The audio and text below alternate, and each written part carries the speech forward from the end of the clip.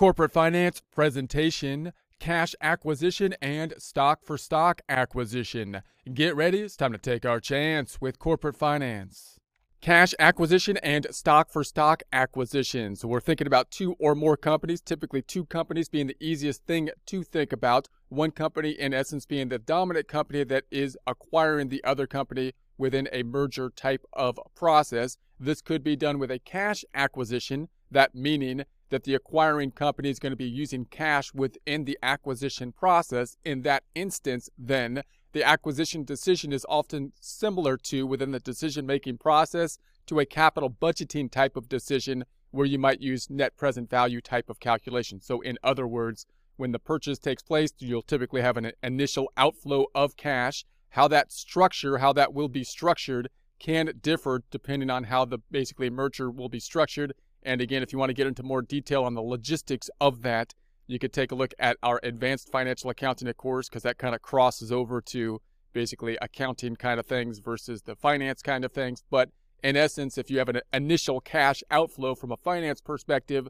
you can then compare that to the inflows that you expect to be generating from the acquisition process in a similar way of the capital budgeting type of decision to see whether it be a good decision. Use your net present value type of calculations as we saw in the capital budgeting decisions to help with that process. In a stock for stock acquisition, stock of one company is exchanged for the stock of another. So that means that the acquiring company is basically paying with stock for the company that is being acquired if it's an acquisition type of situation. This can be cheaper and more efficient because the acquiring company does not have to raise capital for the transaction. So in this situation, we're still thinking about a situation where it's an acquisition type of process within the merger process formatted as an acquisition, one company basically being a dominant company that is going to be consuming the other company, but instead of paying with cash, they pay with the value of their stock. So in other words, the company to be acquired, the shareholders there would be giving up their stocks to the acquiring company in exchange for the acquiring company giving them then, instead of cash, the value in their company with stocks, and the acquiring company then might issue more stocks in order for that to take place. So in that instance then, the company that is acquired could be consumed in essence, and again, logistically, this might take different forms and whatnot, so you can take a look at the advanced financial accounting course, but in concept, of course, the company that's going to be consumed is acquired, giving their shares to the acquiring company, and the acquiring company then giving those shareholders value in their company, so that they have benefit by basically being valued in the company that is now the dominant company, or the one company, or the merged company.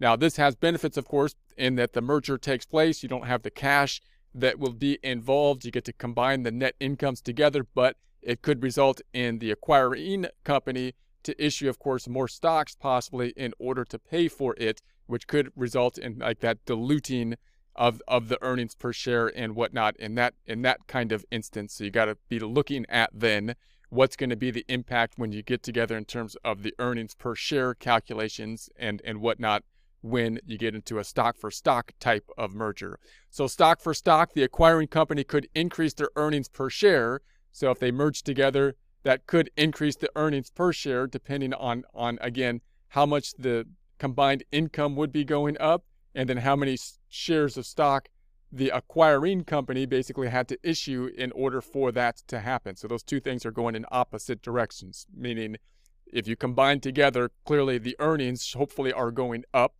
but you're also going to have more shares out there because the acquiring company issued more shares. So what then is going to be the bottom line impact on the earnings per share is what we're going to want to know. It could slow future growth rate if they buy a less aggressive company.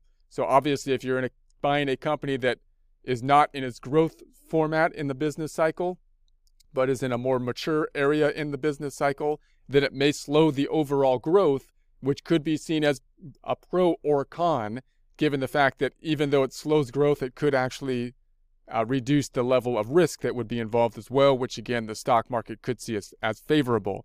So the acquiring company could dilute immediate earnings per share by paying too much. So if the acquiring company issued too much stock, for example, then although you got the combined income coming together when you combine the two companies, because they issued a lot more shares out there, you could actually have a decrease in the earnings per share, which typically would be bad, but you could have a situation where it could increase the potential growth rate if they buy a rapidly growing company in the future. So in that instance, possibly the market might see it favorably if they see that there's a lot of growth potential that could be taking place in the future. So that means you're going to look at the earnings per share and then think about, well, compare that to what you project out to be the earnings potential from the merger for the market then to react with regards to their stock price, PE ratio, the stock price compared to the earnings. So the stock for stock acquisition is increase or reduce in risk can impact the PE ratio. So in other words, risk is going to be an important component when you're thinking about these merging process. When you're looking at the PE ratio, you're thinking about the price as compared to the earnings. So when you think about the earnings, you typically think about it as an earnings per share calculation. So you can quantize the earnings on a share by share basis as you basically look at a situation where maybe more shares are going to be issued. So you'll need to do that. And then you could think about, well, what's going to be the impact from there to what the market's going to react to with regards to the price. So the market's going to react not only to the earnings per share, they're also going to be reacting to what they think is going to happen with regards to risk. So if you can reduce risk, then the price might go up as compared to the PE ratio due to that reduced risk, that being the other factor. So when overall risk is reduced, the PE ratio increases. So in other words, whatever your earnings per share is, the market might then say, okay, the earnings per share might not have increased or could actually have decreased, but the market still could perceive it positively if the other factor, risk, is reduced, and they might then assign a higher market price. So market value could increase. Investors may assign higher value, resulting in an increase in the PE ratio.